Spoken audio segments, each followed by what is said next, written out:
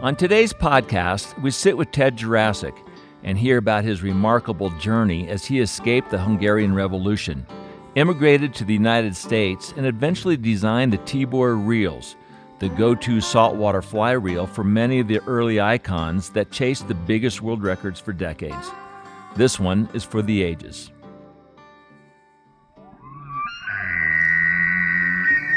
And we broke everything. We broke lines, we broke hooks, we broke rods, we broke our minds, we broke marriages, we broke the whole thing.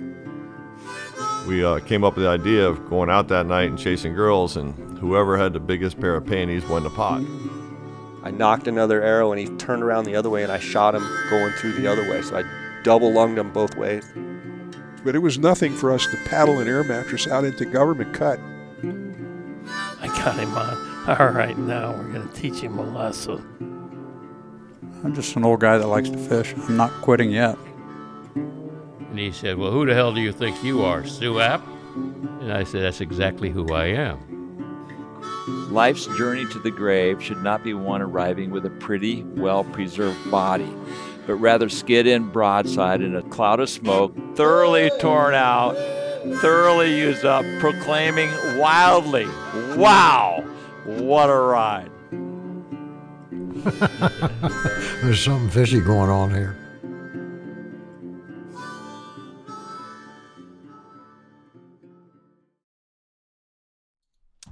Ted, thank you so much for allowing us to come over to the Everglades and to visit with you and your great story, your beautiful home here right on the island.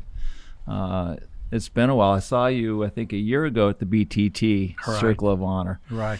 But every time I see you, I feel it's a special moment because of your human success story is outstanding. You're 84. You're here on the island. Tell me a little bit about your life now. I mean, we're going to go through the spectrum, but you're 84. How are you feeling? Feel pretty good. You know, and I'm not as agile I used to be because I broke my hip a couple of years ago. So I actually watch where I'm stepping. I'm not going to jump from the dock into the boat and from the boat into the dock, door run. See, I got my house. I live in a stilt house, and I have steps going up and down, up and down. So when I go shopping, I get 2 bags in my hand and run up and run down. So now I'm kind of careful because I don't want to get caught on again. I'm done. I understand. I'm done, and feel okay. Everything. My eyes, not as good it used to be. I never went to eye doctor for until I was 80 because the eye doctor asked me, "How come you didn't come and see me?" I says, "Because it never hurts." Right. He says, "You could see." Yeah, I could see. Not as good as I used to, but I could see. So they checked me out and everything, and they gave me a pair of glasses. And then I have to wear it when I drive because if I get in a car wreck and then I don't have the glasses on, it's going to be my fault. So, Right. But I'm still going around without glasses. I could see pretty good, and that's where I'm at. Well, you look pretty healthy. Your brain is sharp. Well, you feel it slipping at all? No. Well, yes, because when I do something, I do a lot of work for the crabbers in this island. When they break something, or mostly they come here when they break a bolt into a engine or break a bolt in a manifold, they can't get it out. And I told them 100 times, I said, don't mess with it, bring it here. But they don't listen, so they drill a hole, drill it off center of the bolt, then they put an easy out, then they break the easy out, then they bring the stuff. So I said, don't be doing that. So Make my job easier. yeah, exactly. So when they out fishing, on there, and if somebody says, "Oh, I just broke this, broke that," they know it. They got on a radio. I said, "Oh no, don't touch it, don't take it, because he ain't gonna take it out." So Right. but I do well. I could see well. How did you? I mean, we're going to go back. I know your the main real business is in Delray. How did you find this island, Everglades City? Well, I used to have a houseboat in Flamingo for many years, for about 15, 16 years. And I had people from Chokoloskee come down there and then fished and moved around and doing this. And my fishing club friend, Bob Andre, had a house over here. So I come down and visit him, and I had a really good time. And Flamingo was very, very good. The Flamingo, one of the best fishing spots that time, you know, about 25 years ago. And then the houseboat was a little bit too much for me to keep it up and run it to Whitewater Bay and fish out of it and so forth. So then I looked for somewhere I could keep the houseboat. So I wind up over here in Chokoloskee. And luckily, when I bought here, the real estate market was nobody wanted to buy anything here because of the mosquitoes. And still today, a lot of people buy homes or buy lots or whatever, and they figure they're going to retire here. But then the wives comes with them and then find out nothing to do but fishing and plus the mosquitoes. So this, you know, this, thank God, you know, God made this thing a heaven for me. Oh, good for you. Yeah. I know that Steve came here when I first started fishing in the Lower Keys, close to 30-some years ago, and he said, you know, for him it was getting a little crowded down there. I said, well, what do you like about that, you know, that island over there? He said, well, there's a lot of fish, a lot of mosquitoes, and no people. That's correct. And still that same, you know, it's still pretty much, the fish is not so much like it used to be. We just a lot of times go around and go to places, we used to catch them and there's nothing there, and you get frustrated after a while. But, you know, I'm to the point in my life now, as long as I'm in a game, I don't have to score. Coach, put me in, I'm in the game. I don't score, I don't care. I already scored a bunch, so I'm happy as can be. What do you see when you look out at the waterway right here, your front yard? Well, I see the other side of this bay, well, actually halfway to the bay, that's Everglades National Park. They're never, ever going to build anything.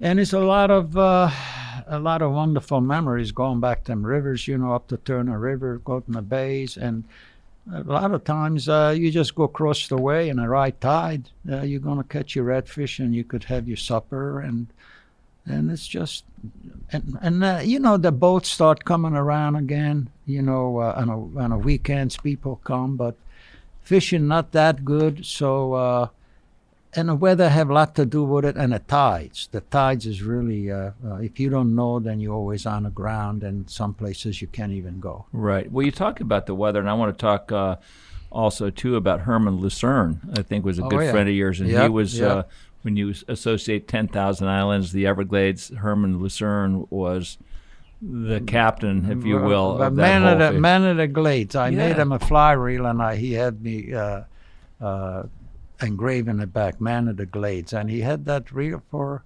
Actually, I had a luck to, you know, stay with him on his houseboat and also his house, and he died in Hurricane Andrew. He died at his house. He used to be the mayor of Florida City years ago, and he died during a hurricane. I remember Flip speaks of Andrew when he was in his bathtub with his wife and the roof blew off. Where were you during that storm? Well, you believe it or not, I had a houseboat in Flamingo, and I was fishing in the Keys. I was fishing in Key West with a friend of mine, Bruce Cronin, you know, and then I kept watching the television, and it showed Andrew coming across the Atlantic. And it didn't go right, didn't go left. It aimed right to Miami. And I says, doggone it, I better come back and tie my houseboat down.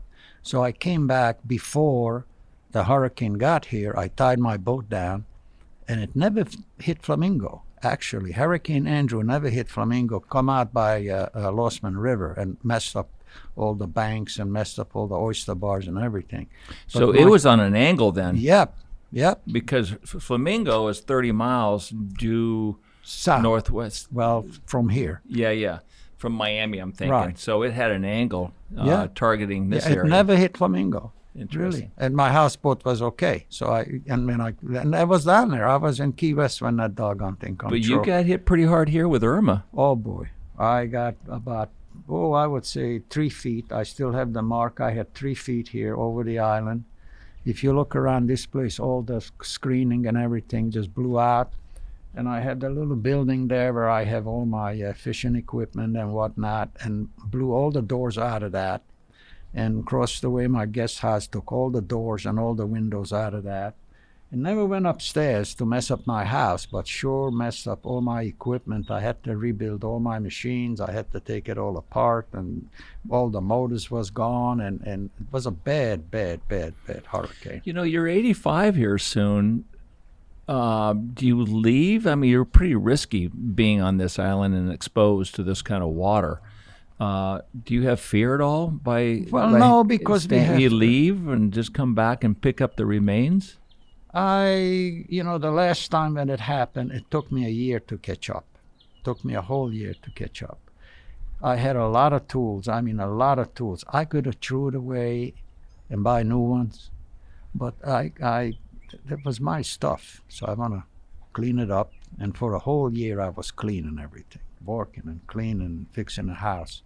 So if we get another hurricane, I have a home in Boca, and I just gonna go back.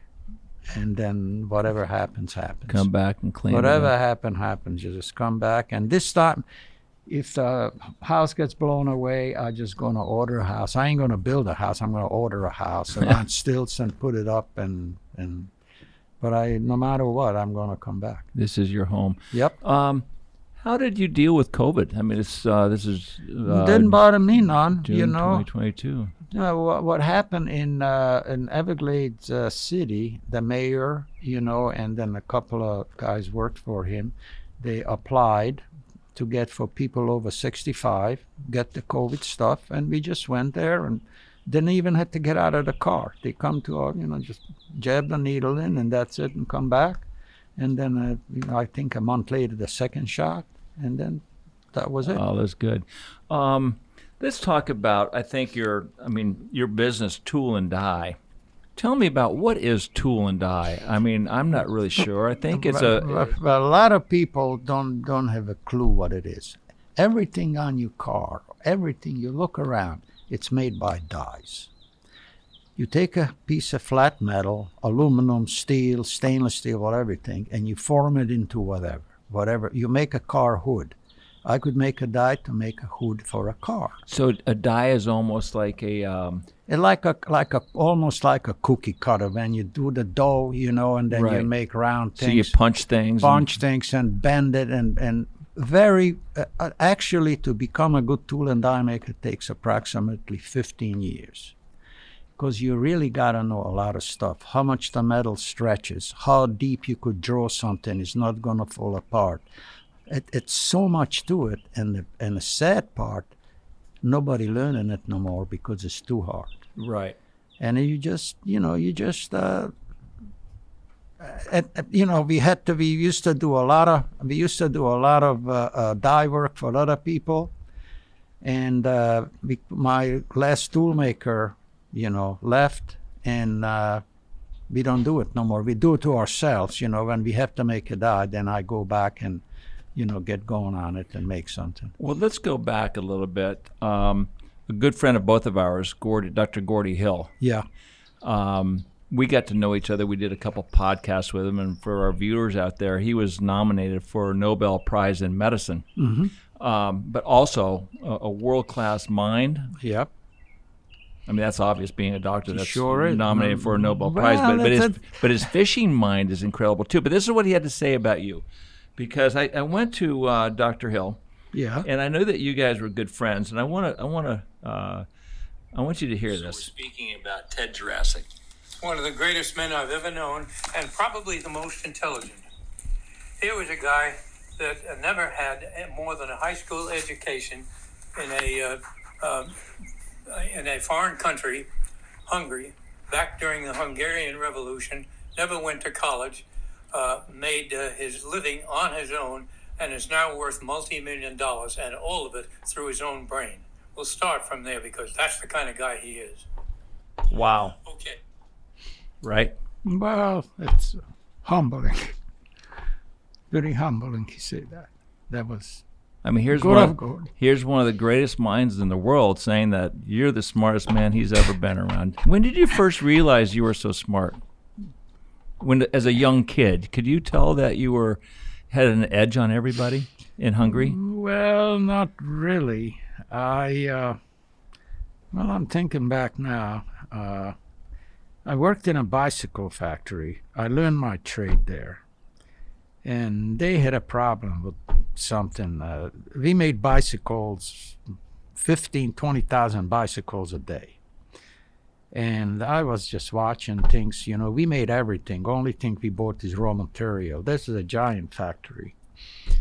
And I realized when they was making stuff, I was telling the foreman, but I would, let me get back for a minute. In Hungary and in Europe, they only go to school, high school and junior school, until you're 14. So this country, they go to school to 18. And after 18, only thing you got in mind is get a car and start chasing girls. You don't gonna think about any kind of, you're gonna learn a trade. You don't gonna think about it, whatever what you're gonna do, or go to college or whatever. Then when you get to 19, 20, then you gotta make a living. See, in Hungary, when you turn 14, then they said, okay, what do you want to be? I don't know, maybe a carpenter? Well, you could try it. So you have a couple of years to figure out what you want to be. So when you get to be 18, you could take care of yourself, take care of your family, and then it's just entirely a different setup. And they had then we was going to work 6 days. We only had 1 day off. And then finally I went to learn a trade, tool and die maker. We has 3 days in a shop and 3 days in school. So we also learn mathematics, because you got to know your numbers pretty good, Right. when you're a tool maker. And so that was a different environment what we have here. And we also had, my biggest problem when I came here, they don't have no millimeters. They have crazy stuff like inches and yards and still today, crazy stuff like, for instance, drills. They have drills, fraction drills. Then they have number drills. And they have leather drills. It's crazy. And millimeters, you have 1 10, 2 10, 3 10, everything in tens and hundreds, but it's near and there. They still that way, but now with the computer going to calculate it instead of inches and millimeters and so forth and so on. So anyhow, I could see some stuff when they, especially on shipping, when they was doing this bicycle stuff, so I asked my foreman, I says, why do they, take it from the sandblasting? Because when you did a bicycle frame, you welded it and whatnot, and you had to sandblast it before you painted. So they took the bicycle frame, stuck it on big wagons, and took it on the other side of this was big, giant factory. And I says, why don't they just build the paint department next to the sandblasting so they don't have to move that? I says, Jesus, nobody ever thought of it. So you're talking about intelligence that is common sense in that regard. That's it. And you gotta, it's the same thing in sports. You gotta born to run fast. You can't learn run fast. Right. I tell you that right now, you can't. So you're saying you were born to think? Yes, I think so. You can't teach thinking? Yeah. I think like you were saying earlier, you can teach people to be smart, like doctors. Yeah. But that's not, in your words, thinking? Yeah, it's no common sense. They wouldn't know what to do. That, and I've seen it, not only doctors, I've seen it with other people, they so dependent on other stuff, they so dependent on, they want to Google everything. In a school, they don't even have to learn math no more. They just bring their little calculator. So, and it's, to me, it's not gonna teach you how to think. And Right. sometimes you really gotta think about, which has never occurred before. You gotta work it out. Right. I'm interested with the Hungarian uprising, revolution. If I'm not mistaken, your greatest thinking was possibly during that period of time where you left Hungary, you eventually got to this country and made your Right. sex over here. But I cannot imagine what you saw, what you thought, how you tried to figure out, how am I going to survive outside of my family's home here in Hungary on my own at 17? Yeah, well, Tell me a little bit about what took place and how you got out. Well, we fought in a revolution. And what happened there, the communist people didn't like the communists. They started doing crazy stuff. So the students themselves risen up. They marched on, I think, holding signs, and then start doing this and start doing that. And then, but these were all the college kids, you know, because they was in college and they learned stuff or how to do things, and they find out communism is just not the right thing. It's not going to work. So then, of course, we went to the barracks where the soldiers was. They all went home. The soldiers were nothing to do with it. They don't want to shoot us. So then they had Russians there, but again, the Russians lived there, and then they was friends of everybody, but they don't want to shoot us either. So they moved and they bring in a bunch of new Russians, new tanks, this and that, and then they start shooting everybody. We was shooting back, and then of course you can't shoot against tanks, you know, you can't, right, you know. And then what happened after that, you know, the revolution, we lost the revolution, and then the secret police came out of hiding and started picking up people who was in the revolution. And I was. And you were part of one of the revolutionists. That's correct. Right. And in fact, I had a rifle. You know, I hid it. You know, I dug a hole in the cellar and hid it there, or all that. Put them in the quart and oily quart so it's not go bad. And but then 2 a.m, somebody knocked on the back door, and my dad answered, and that was my friend's father. He came in a back way. I live on an island in Budapest, a pretty good sized island, you know. And then he says, "Hey, they just picked up my son and they asked me for your address." And I told him I didn't know. He says, "You better go." So I just threw clothes on and went. He said, "I'm leaving." So then I got out of the house. They come to the house. I wasn't there. They searched everything. They didn't see me, so the secret police left. So I made my way to Austria. But before you left, I mean, how scared were you knowing that they were looking for you? I wasn't scared. I didn't. Well, I know they were looking for me, but you know, when you in a revolution, you think different. You like almost like a predator. You know, you almost like, let me go get them sons of a guns and let me do this. You thinking is, you don't think of your own safety. Right. You don't.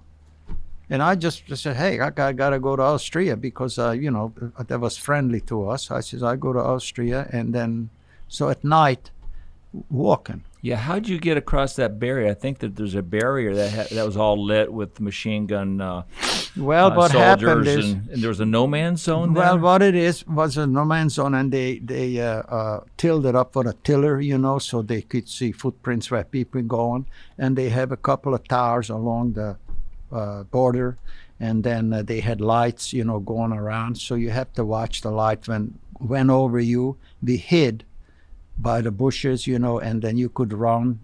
And we had like 5 or 6 guys, you know, and I was laying there and waiting for the thing, and it was mined. They had mines here and there. And I was watching for a light, and I look at the guys. I says, shoot. I says, got 6 or 7 guys. I says, it's like 14 legs.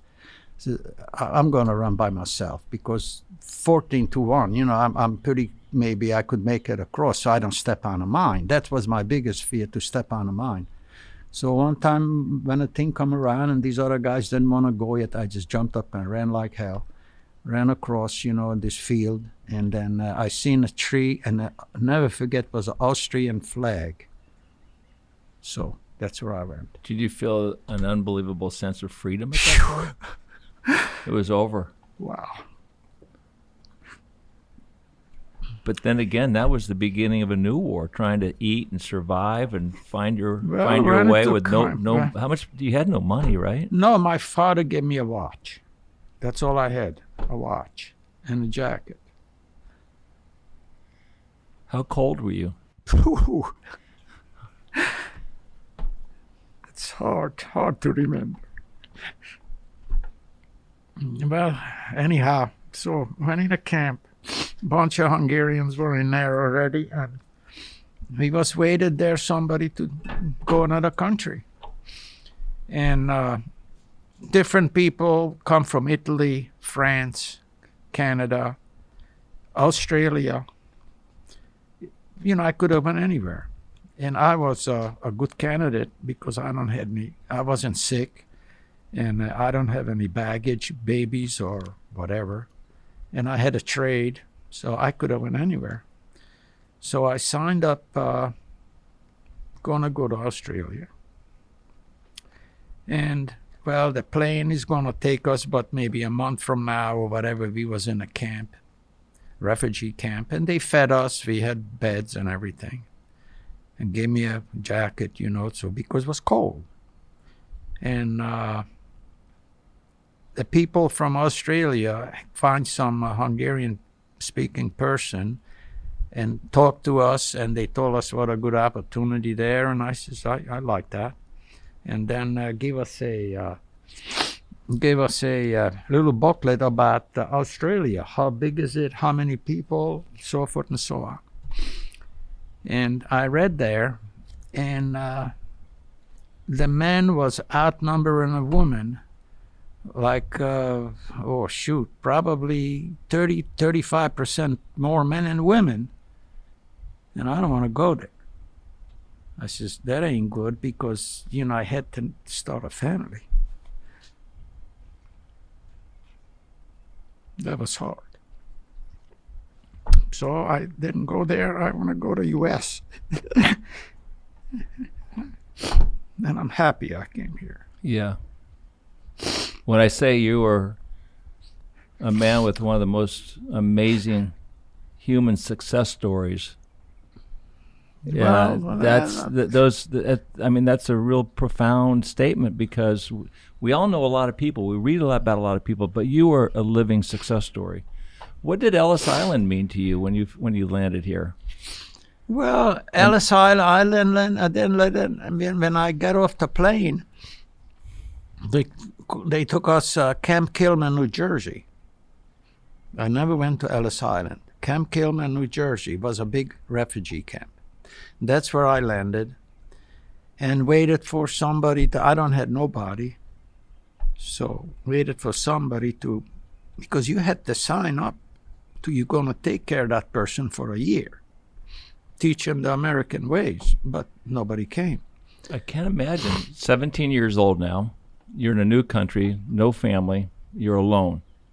So there's got to be, I can't even imagine the level of hope you must have in your heart.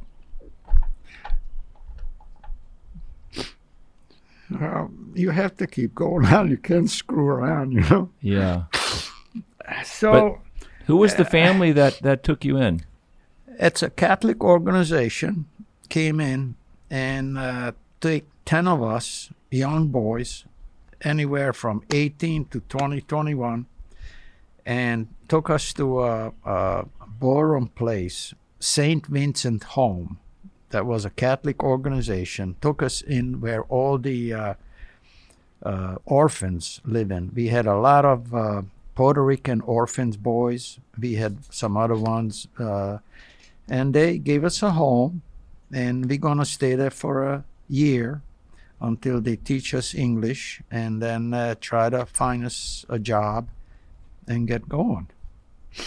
So I says, okay, I liked it there, but I tell you what, it's hard to think back on these things. And my first thing, I'm afraid to go outside. The first day, second day, everything was new, everything was noisy, everything was different. A different language? Oh, yeah, and everything. But I went outside, and I seen Coke bottles on the street. And in Hungary, the bottles were very expensive. When you go get ketchup or get vinegar, you had to bring your own bottle. So I said, shit. I looked around, see 2, 3 Coke bottles. I pick it up, took it back into the room and put it under my pillow. I said, God damn, that's pretty good. And, then start, they give us jobs to sweep the floor and paint and all that. All this I never forget. The first lunch, they had nuns. And the nuns was mean, but the kids were rotten, rotten kids. The nuns were mean. They had to be mean to put up with the kids, right? I know. And Where'd you fit in? Well, Not rotten, Dave not didn't mean. know. No, but I never had peanut butter in my life. I didn't know what it was. So they told us to eat it. There was on white bread, and I bit and I almost choked from that damn thing. And still today, I hate peanut butter. and then, but I got along with everybody, and then helped in the kitchen and helped that. But I got to tell you this, though. I didn't tell you when we left on a plane. We went on a plane, left from Austria on a plane, and a plane coming across, and halfway something happened to the plane, and they told us to put our head down and take the pen out of the pocket because the motor quit. It was 4 motors on a plane, and the 2 motors on one side quit, and the plane was going sideways. We're going to land it, and we landed. This is hold on good and blah, blah, blah. And if you land in the water to try to get away, and I'm sit there and look and see icebergs and shit. And was Iceland. We landed. We crash landed, and blah, blah, blah, in the snow, and it's go bounce up and down on a plane, and nothing happened with the plane. And then a truck came, and they took us into a barracks where all the American soldiers was. They had a base there. And, I says, okay, but was on a truck when they pick us up. I just had a jacket. Was freezing to death how cold it was. Where was this plane coming from, and where was it going? Was this on they're your going to the United States. So this was a big jet that crashed. Yeah, not jet, propeller plane. Propeller plane. So that was probably getting you to a certain place in Iceland for refueling? Right, not refueling. That they quit. They had to bring another plane to take us back to the United States. But you crash landed there. Yeah. Oh, my God. So, but I never been on a plane, so it, didn't bother me too much. Whatever going to happen, happened. And, but to attach this story is I fished quite a bit in Fort Lauderdale when I finally came down here, Florida, to visit. And I had a good friend in a tackle store. The tackle store was TNR Tackle.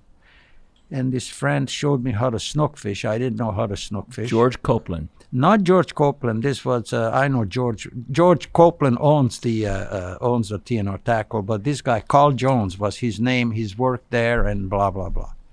And we on the bridges on the Commercial Boulevard Bridge at like 2 a.m. snook fishing. And he says, well, I had broken English. He said, where you come from? I told him and what happened.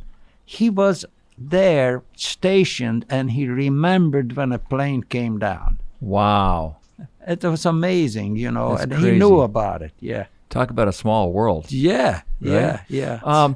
So you're up in the Northeast. Yep. You finally get a job, and you eventually get down to Florida. Well, it was a long time. Long time get a job. What happened, how I got out of the orphanage after 2 months. I got out, after about a month later, they put us, 10 of us, into one room, of Hungarian speaking. And I figured it out right away.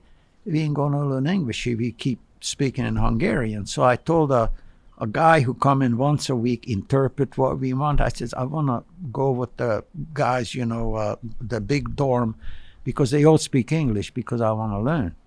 And then at night school we went, and then I myself just went out there, and the guys was like, why do you leave? I said, I'm going to do what I'm going to do. And then after about about a month and a half, I could a little bit understand more because I was forced to understand. Right. And then we, under the Brooklyn Bridge, if I recall, they had a lot of Spanish kids, Puerto Rican kids. Anyhow, we played soccer. And I know how to play soccer pretty good. So somebody seen me and talked to me about playing soccer, but I didn't understand. So I told him someday the guy gonna come who speak, come over. So he was a bull of a watch factory, had a soccer team. And they asked me if I would go play for them, and then they give me a job. Yeah. So then I went to training, I played with them and everything. And then I still lived in the orphanage because I don't have nowhere to live, but now I had some money. Right. They gave me $20, to a game.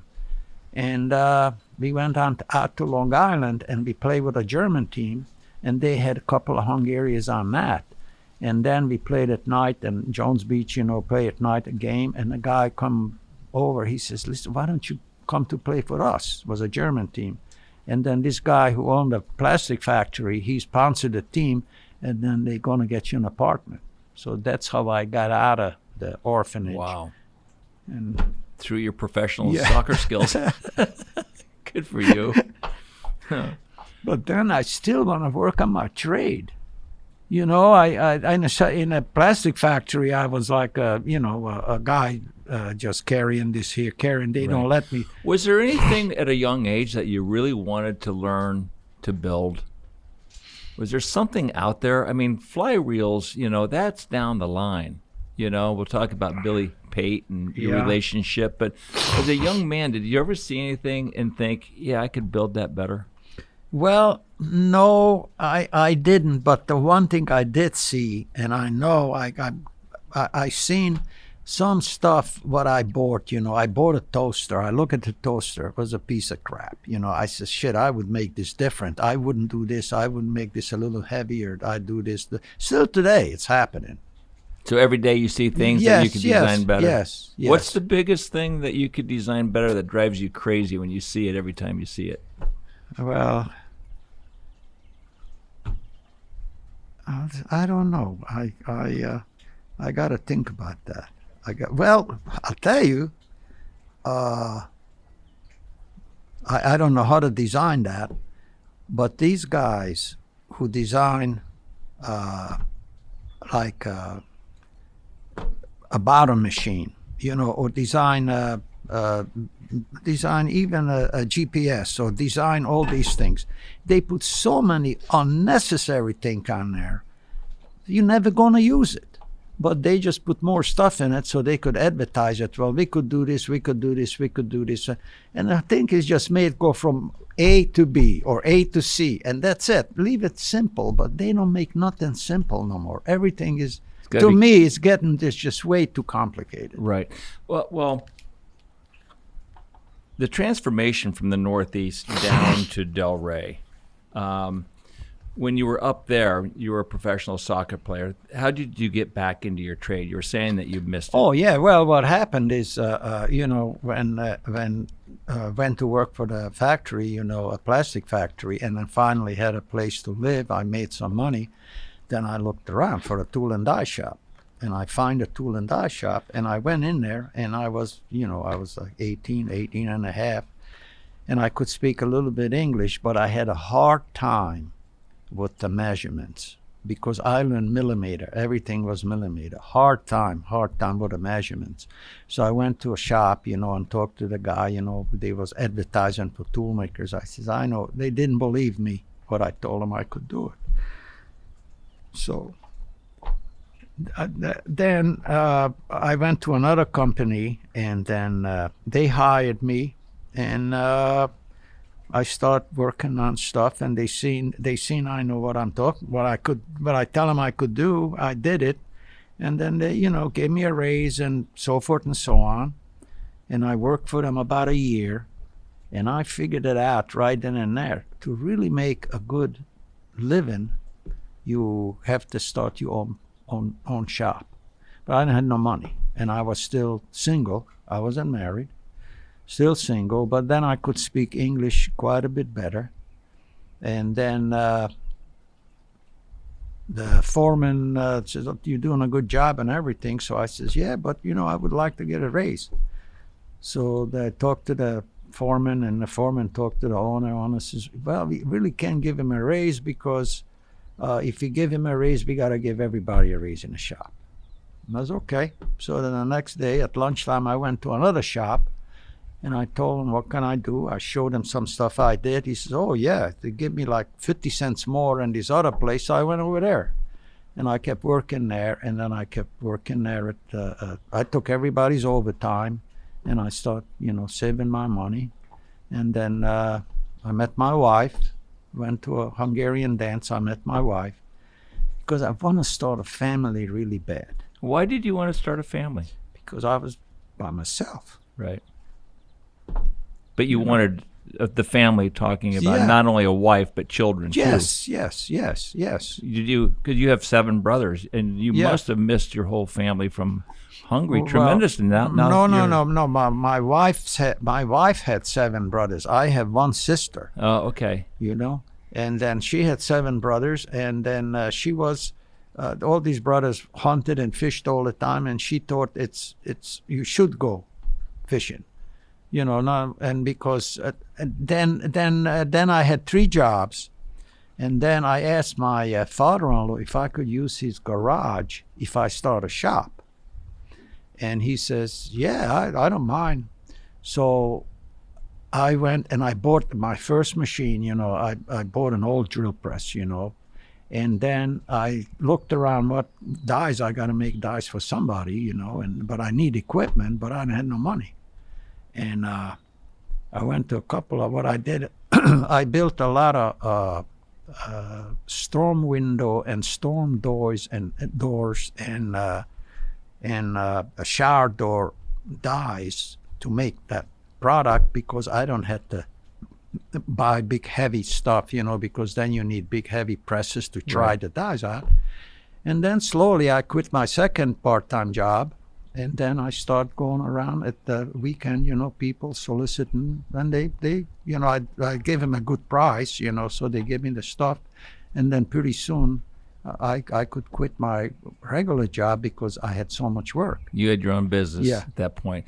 What was more difficult, learning a new language or learning the new base of mathematics?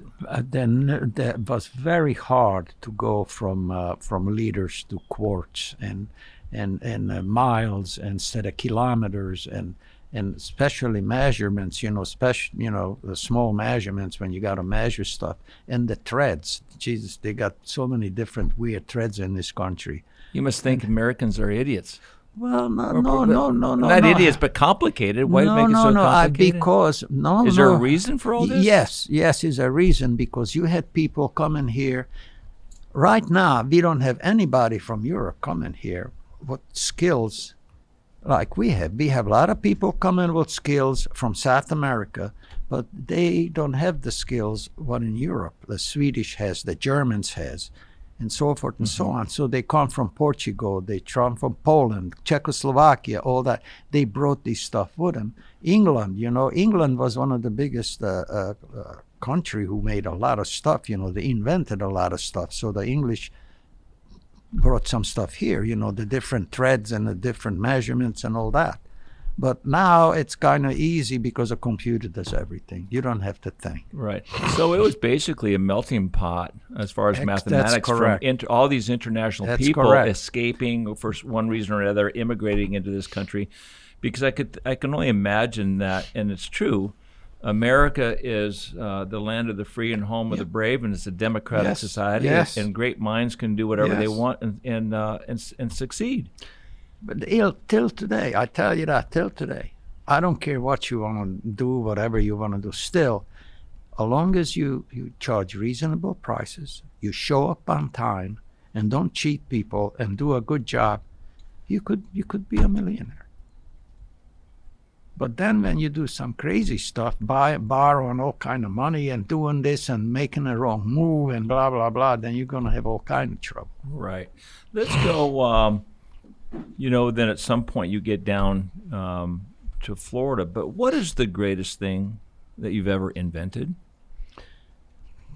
Well, I know that you were involved with the oil industry at one point. Well, that was... Maybe still are. Well, that was... No more. That was a funny thing happened when finally they start making pipe, and I supposed to do real well with that, you know, and they had giant pulleys where they put this pipe on. They had the ships because they got to lay it, you know, and I'm talking about 20 feet, 30 feet high spools where they put the pipe on. But anyhow, you're talking about laying pipe across the ocean floor for that's oil, correct. Transporting that's oil. Correct. So they finally got a contract from Brazil. The name of the company was Petrobras, and at this pipe was selling, if I recall, somewhere around $140 a foot or $145 a foot. And they got this giant contract, and a company going to get, really get going and worth a lot of money. The other people who ever made this pipe was in France. And in France, the Coflex company called it. France made the same type of flexible pipe. And the French government underbid us over 50%. In other words, this company in the U.S. was a private company. They're going to charge $130 a foot. And the French pipe company cost them the same amount to make the pipe, and we did, but the government steps in and he says, okay, they're going to give him 50%, subsidize it. Wow. So the company went bankrupt. So that's what I know.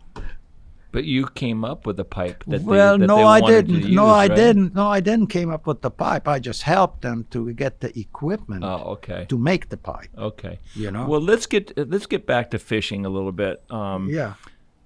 Tell me about your fishing in Hungary. The Danube. Okay, big well, catfish, possibly sunfish, carp. Sunfish, carp. What happened is during the war, the Americans tried to bomb the bridges all the time, but they missed. They never hit the frickin' bridge. They always missed. So next to the Danube River had these giant craters. And when we had a lot of rain, these craters filled up full of water. Big craters, 80 feet wide, 30 feet deep and all that. And when a high water, all the fish from Danube, they went into these fish went into these holes because, they were safe there and whatever. And when it's receded, we had a lot of good carp, especially carp fishing and catfishing and all that in these holes. So we did a lot of that. How would you catch these fish? Well, what we did, like for a carp, we chummed at night with corn. We boiled corn and chummed with it and let it go to the bottom, and they come around. They graze like cows, that's how the carp goes. And then when we, the favorite bait was just a hook and a sinker.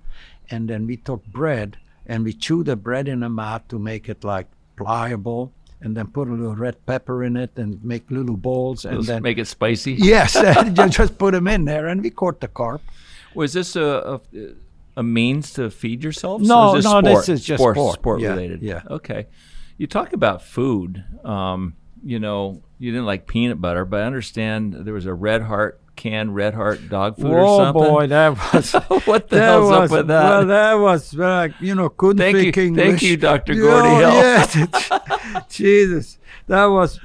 Of course, I lived with when I moved to Lindenhurst to play in this team, this German team. They had a couple of Hungarian guys, so we lived together in this one house, and we went shopping. And know a little bit, but really didn't know. We just looked at the cans, so picked off the can from the shelf and put them in a basket or put them in a cart, and then went home and opened it and smelled it and tasted it, and it was smelled good and tasted good. We saved the can or took off the paper, and the next time we went in there and bought the thing. So we had a guy come, and this guy had a sailboat, I remember, and we helped him mess with the sailboat, and he spoke a little bit Hungarian. He came over at night and everything. We offered him a sandwich, and I just took the can out and put the thing on there, and he says, "This is dog food." It tastes good, though. What are you doing? Dog food? Yeah, it tastes, I'm telling you, it tasted okay because we ate it. But after that, I said, Jesus, I don't know, we should eat dog food. Are you too embarrassed to buy dog food? Would you still buy one if nobody's looking? Maybe, if I'm forced to it. Make sure no one's looking. I tell you what, I better eat that and peanut butter any day. That's so funny. The fly reels, what kind of fishing experience did you have here in Florida other than the snook with the TNR tackle guys and before you met Billy Pate? Because I know Billy really brought you, that was the bridge to get to saltwater to the fly fishing. Yeah, that's correct. The beauty of living on the beach. Oh, yeah. Watching people having fun. Oh, yeah, the weather is good. That's why nice. The weather is good. Well, anyhow, when I was, I used to come down. See, I moved to Florida in 1979. But before that, I used to come down here for you brought my wife and kids and they stayed about a month and a half with my in-laws. They moved to Florida, and they had a home in Fort Lauderdale. So I came down on the weekends for 2-3 days because I had to go back to work.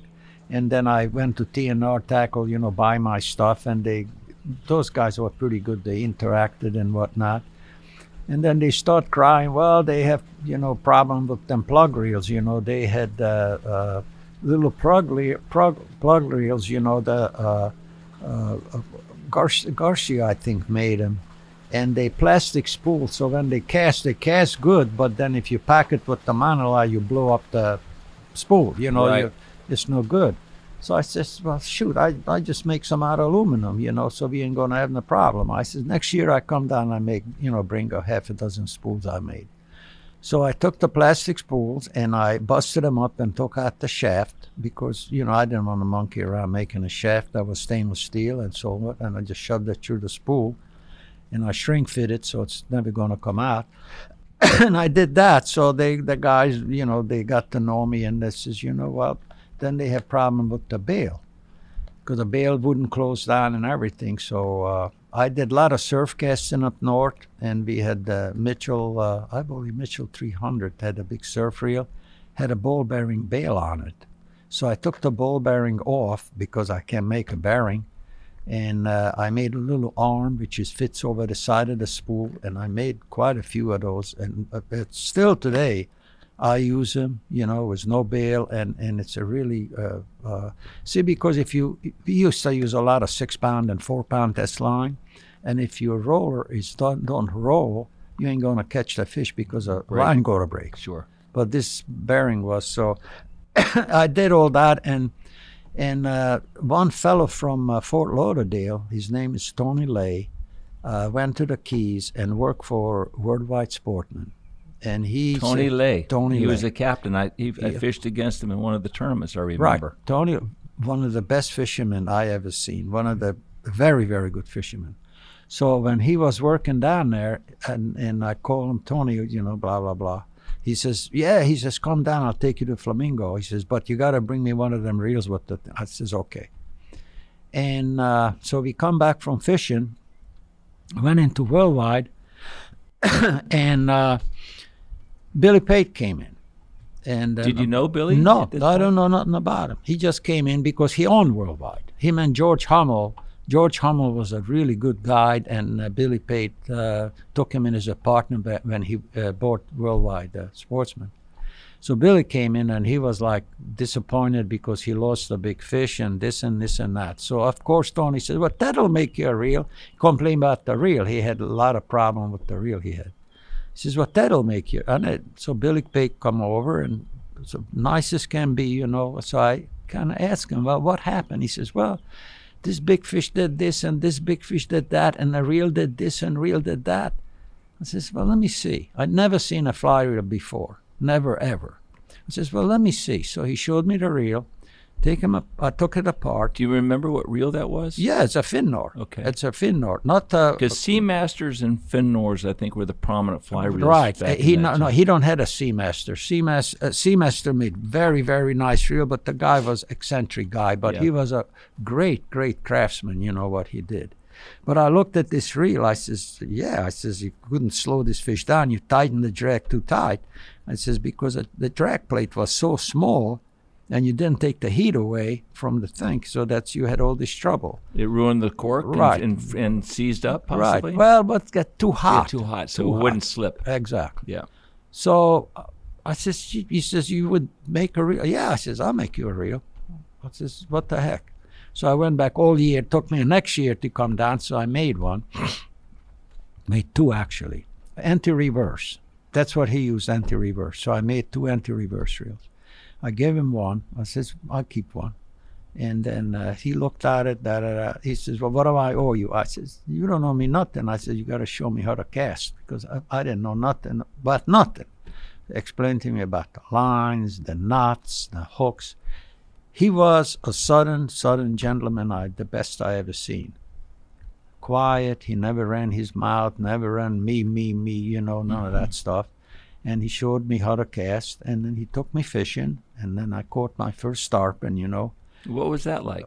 well, it was like, then I could see why the tarpon fishing is so popular, because it's a lot of work, but when it happens, it's spectacular. And then I start watching, they had some lousy shows, not so good, but they had a lot of freshwater guys, but I figured out the freshwater guys, they don't need any heavy duty reels. Little trout and stuff, they don't pull as hard. So then I start thinking about it, and then I says, well, let me just figure this out. So I asked Billy, he says, well, people want to buy some of these reels. I says, okay. I says, but, I don't have the money to make 100 of them. I can make only 2 or 3. It takes a long time because everything is handmade. He says, I buy 100.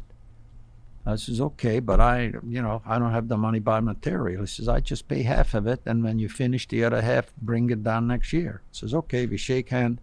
Never ever signed anything, Was that the beginning of your company, the big company as it's been known? No, not really, because I still build dies. Right. I still build the dies for a lot of people. I never made any money on that 100 reels. I lost money on 100 reels. So designing fly reels was just a passionate thing on the side that you like to do. Right. But I could see it's a pretty glamorous fishing, and it's a different people. A lot of them not go for a quantity, it go for a quality. I could see that. I mean, a guy's coming in, and but how did you do? Well, I had 3 shots, and one turnaround almost ate the fly, and they kept going because it was a different type of fishing. Sure. And I fished with people. They had a bad day if they didn't fill up the cooler. Right. They had a bad day. They never even thought about, well, it's more to fishing than just catching. Yeah, filling the cooler up. Was it hard for you to design fly reels? Not really, because it's just you gotta use what you know about stuff. I know I gotta. In the beginning, I didn't know about weights, right? So I made it heavy duty, and also they taught us in school. When I went to the 3-day schools, when they teach us the trade, they said always make something which have the least moving parts. Right. You have the least moving parts, then you don't have no problems. Because that also not only reduces the complication of the reel, but it makes it lighter. Yes.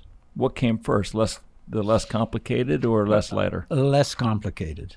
Less complicated. I just want to do, because if you only have 3-4 moving parts, what can go wrong? But if you have a bunch of little washers and a bunch of little springs and a bunch of little stuff, you got all kind of problems, especially salt water.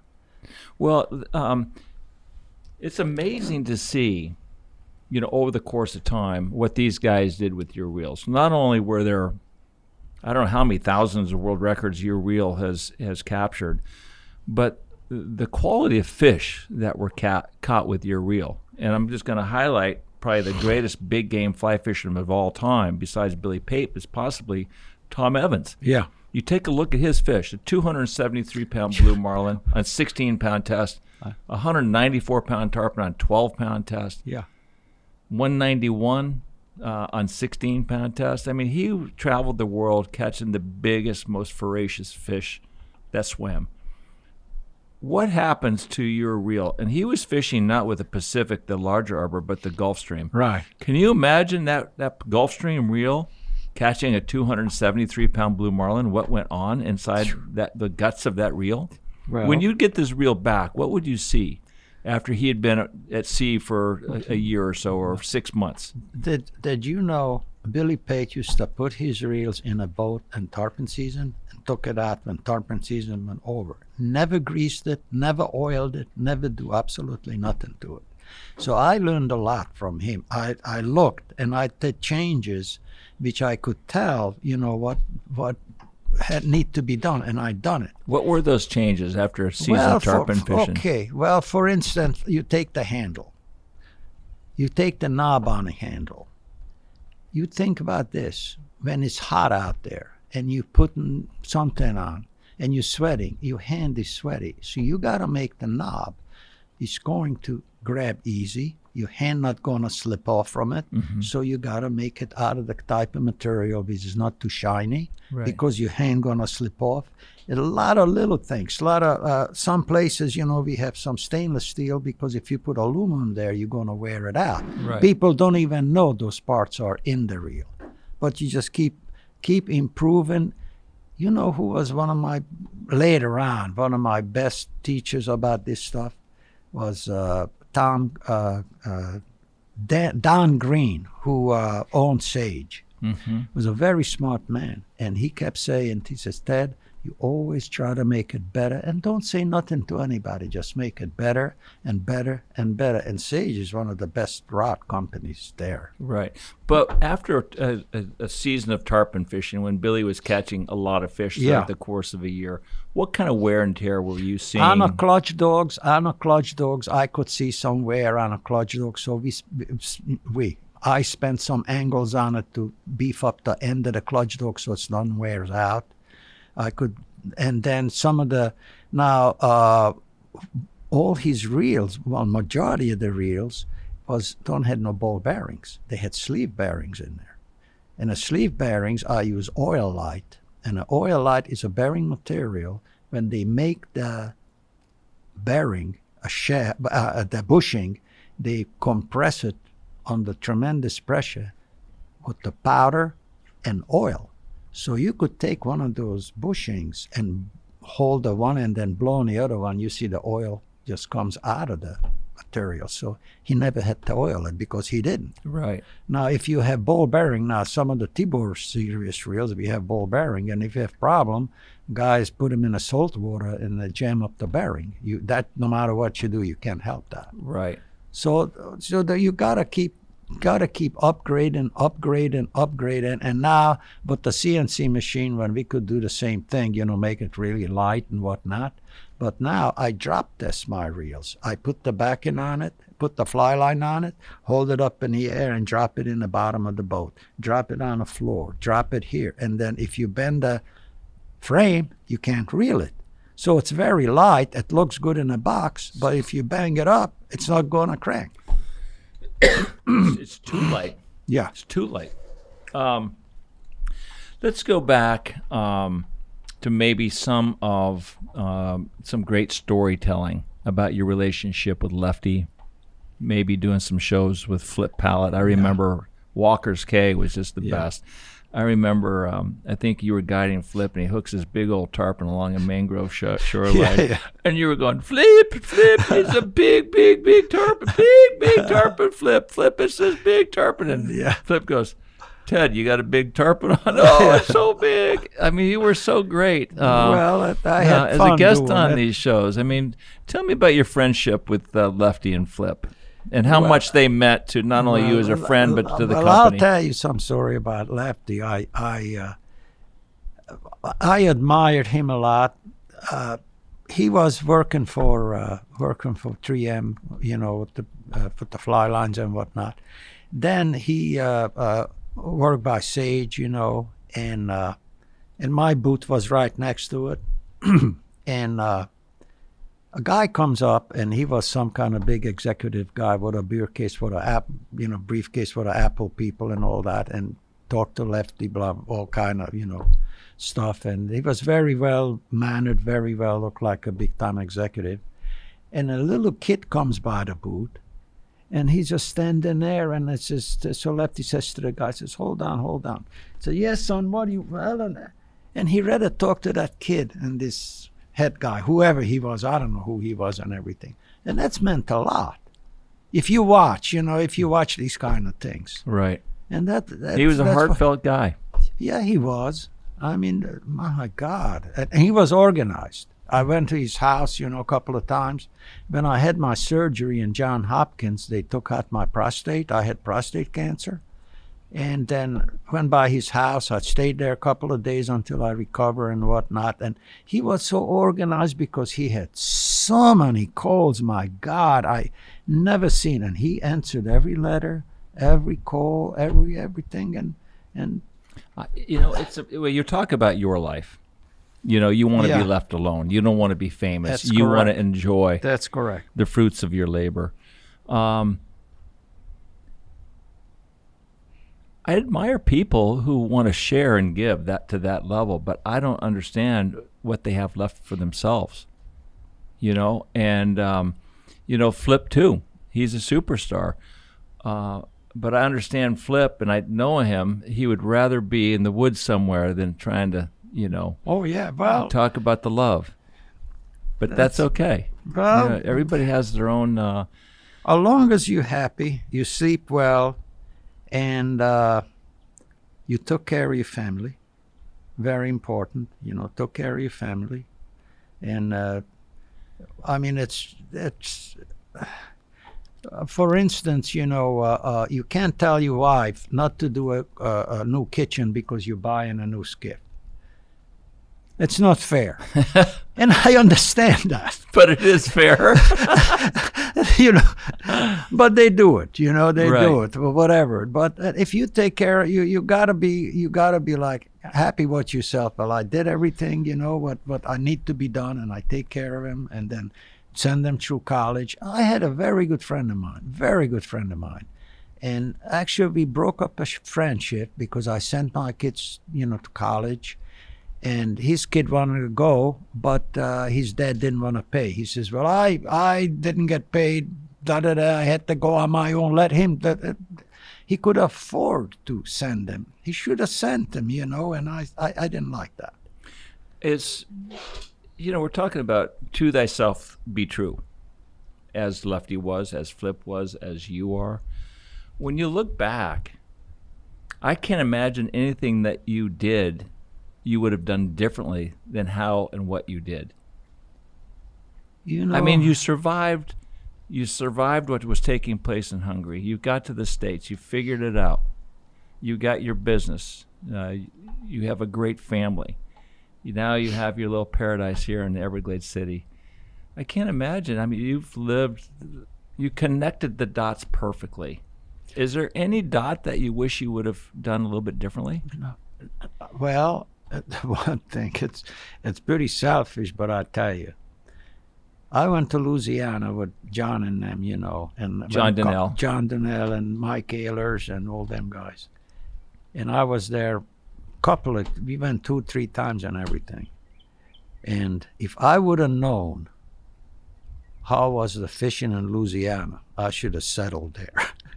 And it's still great, right? I'll tell you what, I never seen a place. And I went to New Zealand, I went to Caicos, I went everywhere. Never seen a place. And still today it's like that. Every bayou you went, the shrimp was jumping.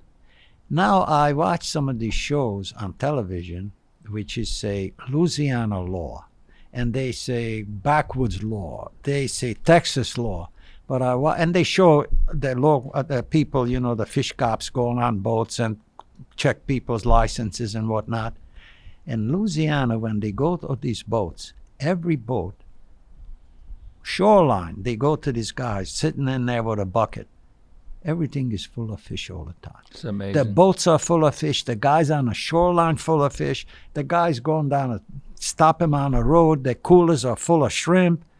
I never seen a place like that. And the size of redfish are just my enormous. goodness.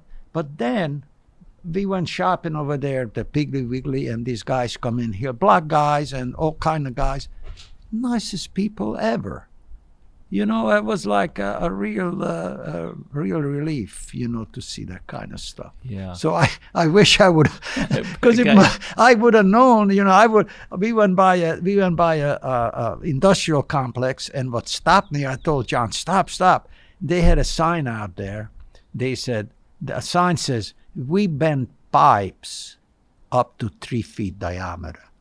Think about that for a second. 3 feet diameter pipe. What do they push through those pipes? Oil. Yeah, for sure. And then I says to John, I bet you I could work that machine and all that, And I said that if I would have went there, I don't know if I would have been, lucky enough like I hear. My biggest luck what I had doing all this my life, I never got sick. Because once you get sick, you can't help that. Right. And so no matter how hard you want to work, and then you get sick, you can't, and that's a big setback. So right. I was very fortunate I didn't, Well, as we go through life, we get to certain stages. I'm at a new stage, you're at a new stage, and you kind of wonder, what do you want to hang on to? What's the most important thing you want to hang on to and still have access to? For me, I don't care about skiing anymore. I did that forever. Yeah, go up and slide around a little bit one day, fine. But I don't have that great desire to still do that at a great level.